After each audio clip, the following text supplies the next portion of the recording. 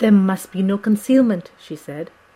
"Alas, we have had too much already, and besides, there is nothing in all the world that can give me more pain than I have already endured, than I suffer now. Whatever may happen, it must be of new hope or of new courage to me." Van Helsing was looking at her fixedly as she spoke, and said, suddenly but quietly, "But, dear Madam Mina, are you not afraid?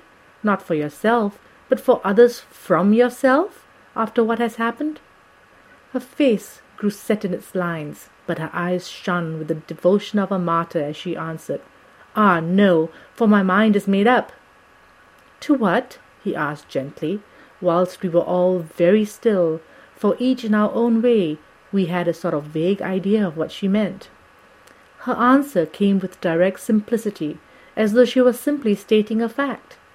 "Because if I find it in myself, and I shall certainly watch keenly for it, a sign of harm to any that I love, I shall die." "You would kill yourself?" he asked hoarsely. "I would, if there were no friend who loved me, who would save me from such a pain and so desperate an effort." She looked at him meaningly as she spoke. He was sitting down, but now he rose and came close to her and put his hand on her head as he said solemnly, "My child, there is such a one, if it were for your good. For myself, I could hold it in my account with God to find such a euthanasia for you, even at this moment, if it were best, nay, if it were safe. But my child—" For a moment he seemed choked, and a great sob rose in his throat. He gulped it down and went on, "There are here some who would stand between you and death. You must not die.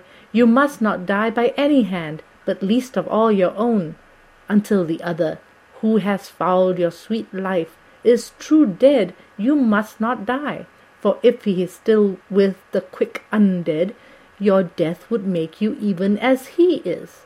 No, you must live. You must struggle and strive to live, though death would seem a boon unspeakable. You must fight death himself, though he come to you in pain or in joy, by the day or the night, in safety or in peril. On your living soul I charge you that you do not die, nay, nor think of death, till this great evil be past."